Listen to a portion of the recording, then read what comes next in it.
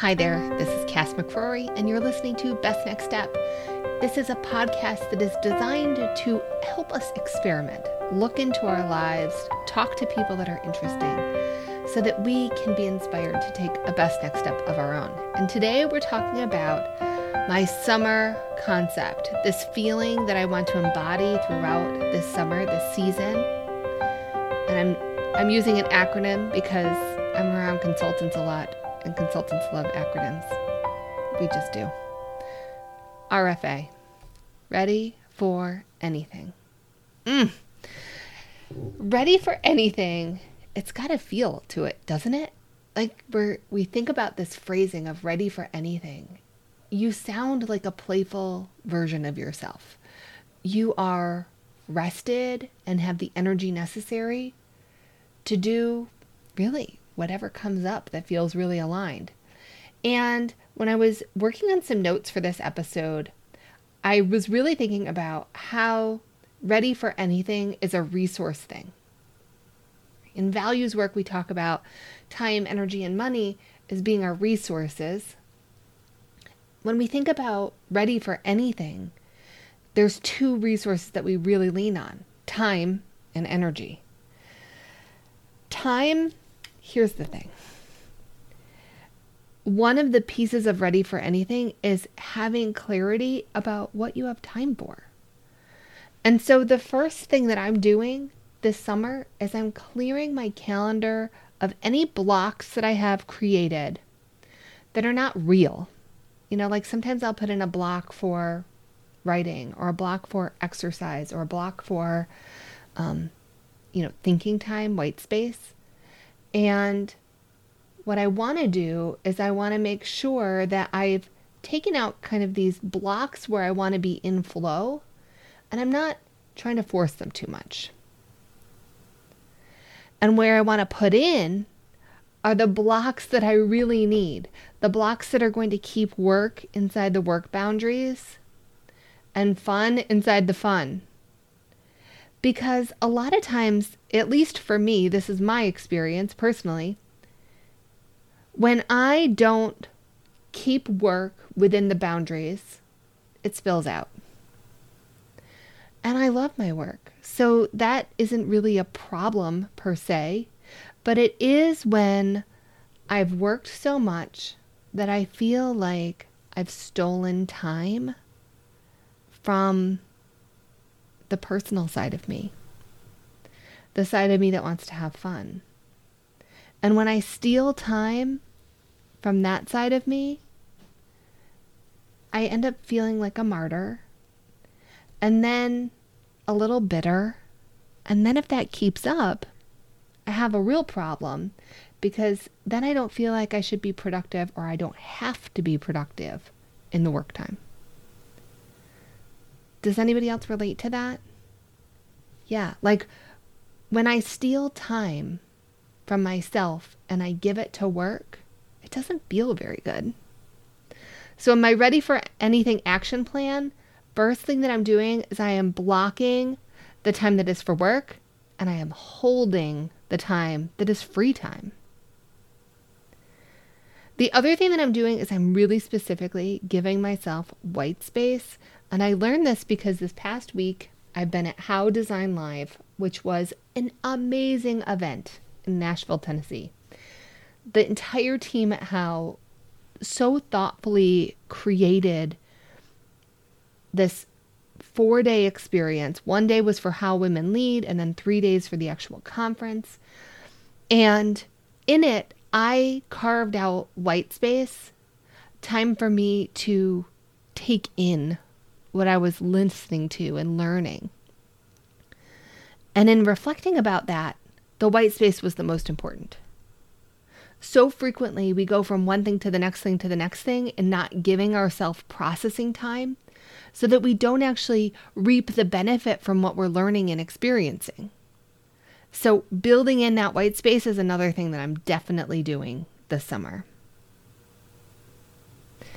All right, so we've talked about the time piece of this ready for anything, making sure that we have the time blocked off so that we are ready for the fun that's available to us, right? We need to do that. And by not stealing time from work, we're going to be able to focus more on work when we're doing the work. Wonderful. All right, let's lean into the resource of energy. And here's what I want to ask you, just in a couple of inhales and exhales. How do you feel in your body when you think about this concept of ready for anything? Does it feel like life-giving? It feels like the inhale? Or does it feel like it would be draining, like the exhale? Now, everyone's different, and so ready for anything may not resonate for you. You may decide that you're ready for anything is actually ready for absolutely nothing. That's okay too, right? Like, you don't have to just do it the way that I'm thinking about doing it. I'm sharing my process, but I want you to make it yours. That's always key. So when you think about your energy, we want to think about, where is it different? And then where is it variable? Right? I want to be ready for anything, but only on Saturdays. Cool. Wonderful. That's such good information. When I think about ready for anything, I want to just add on a little asterisk there. Ready for anything that's value aligning. Yeah. I don't want to be ready for anything that's going to drain and deplete me. No. I don't want to say yes in the spirit of ready for anything, but have my body, my brain, and everything in me be a really clear no. Ready for anything is about a values aligned thing for me. It's not just literally anything. So it's RFA asterisks. All right. So we want to do things that are energy giving. We want to think about that. The other thing that I want us to think about is, in the summer, a lot of times we'll get invited to do things. We'll think about doing things, and it'll be, 2 or 3 weeks out. And in the moment that we say yes to this, we're like, yeah, I think that sounds good. Like, I can't see why not. There's nothing conflicting on the calendar right now. So I'm going to say yes, and I'm going to put it on the calendar. And so for those of us like me who have that propensity to do that, I want to invite us to add in a question. If this were today, would you do it? If this were today, would you do it? Because part of ready for anything is that spontaneity. It means that we haven't said yes so much that we don't have any wiggle room. So as you're getting invited and things are popping up and you're adding things to your calendar, I want you to consider, would you do it today? And if you wouldn't, maybe you put that in the maybe column. And I'm going to give you some language. You can say to the person, this sounds interesting to me. I'm not in a position where I can commit. When would you need to know a firm yes or a no? And then they can let you know. And if they're like, I really need to know now, then say, better to count me out. I'm just not sure what I'm looking at. Better to count me out is like this wonderful little phrasing that takes you off the hook. Because you're not on the hook. You didn't make a commitment to do this. They're asking you. It's a lovely invitation. I'm sure you're flattered and grateful that they took the time to invite you. And you don't want to be a burden on them. And they're the ones that need to do the counting, not you. That's not on you. So better to count me out, kind of just lift some of the pressure out of there. So when we think about this time and energy piece, if we wouldn't do it right now, then let's not say yes to it. Let's give it a maybe or a no. It's interesting. I just finished listening to the first season of Wiser Than Me with Julia Louis-Dreyfus, which was brilliant. If you are a podcast listener regularly and you want another podcast, 10 stars for Wiser Than Me. I thought it was excellent. And one of the things that I recognized as a thread was women saying yes to things when they meant no. And recognizing that no doesn't need to come with rationalization, excuse, good reason, It doesn't need to come with those things. So I want to give you permission to just be like, no, but thank you. And just let that sit. And if the person asks you a follow-up question, you can decide to give them that answer or not. But no, but thank you is sufficient. The other thing that I'm thinking about ready for anything, and this is another resource piece, this is the money thing. When I think about ready for anything, I'm thinking about what do I need to have on hand to be ready for anything. And so I've developed this thing for the summer, and I'm calling it my fun pantry. I am a big believer that having a pantry that is regularly stocked with some staples will save you a lot of energy, right? Pretty much any night of the week, I could figure out dinner just from what we have in the pantry and the freezer.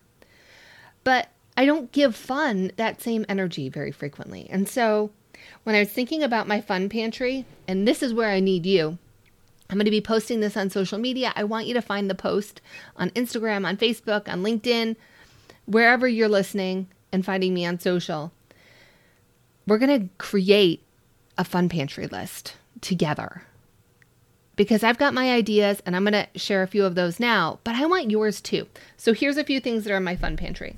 I need chalk because honestly, I can have a lot of fun with chalk, including drawing chalk figures of my children and then asking them to color them in and design them with different things. Like I love chalk. I need to have a library book bag that is sufficiently sized for all of the library books that my children like to take out in the summer because we are big library lenders, big time. I need to give my kids fresh sketchbooks, and I'm just going to label them summer and put their name on each one so that when we go to the aquarium, when we go to the botanical gardens, and I want to take 15 or 20 minutes and sketch and just be present, which if you haven't ever tried this, even if you are absolutely terrible at drawing in your own mind, do this exercise. It is so fun. It is. And it takes us out of ourselves and into the moment in a way that really nothing else does. So I need to get some sketchbooks. I need some more supplies, and I need sparklers. Yes, I need those. I need tea bags so I can make some sun tea. I need some squirt guns. I bought a load of lemons and limes that are moments from going bad, and I need to slice all of those up and put them in the freezer so I can just pop them in some water because fancy water is fun. It delights me. It is simple pleasure. It takes very little energy to make that shift.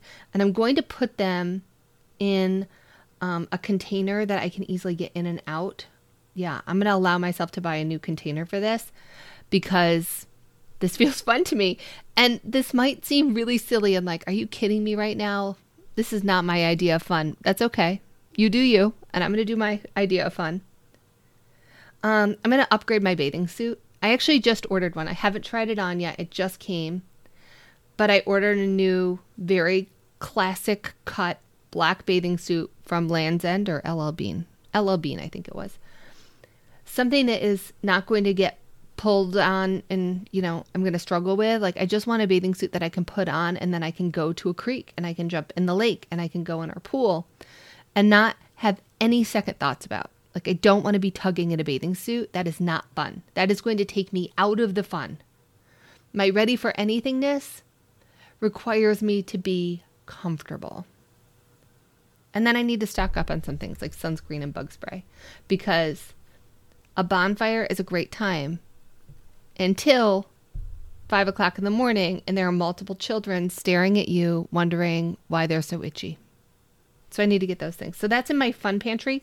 What's in yours? What would you add? What would you put in your fun pantry to be ready for anything this season? This idea of ready for anything, I'm talking about it specifically for summer, but this really is not seasonally dependent, right? We can look at ready for anything season by season in the same way that we look at our values. All right, I've loved this. I had a lot of fun.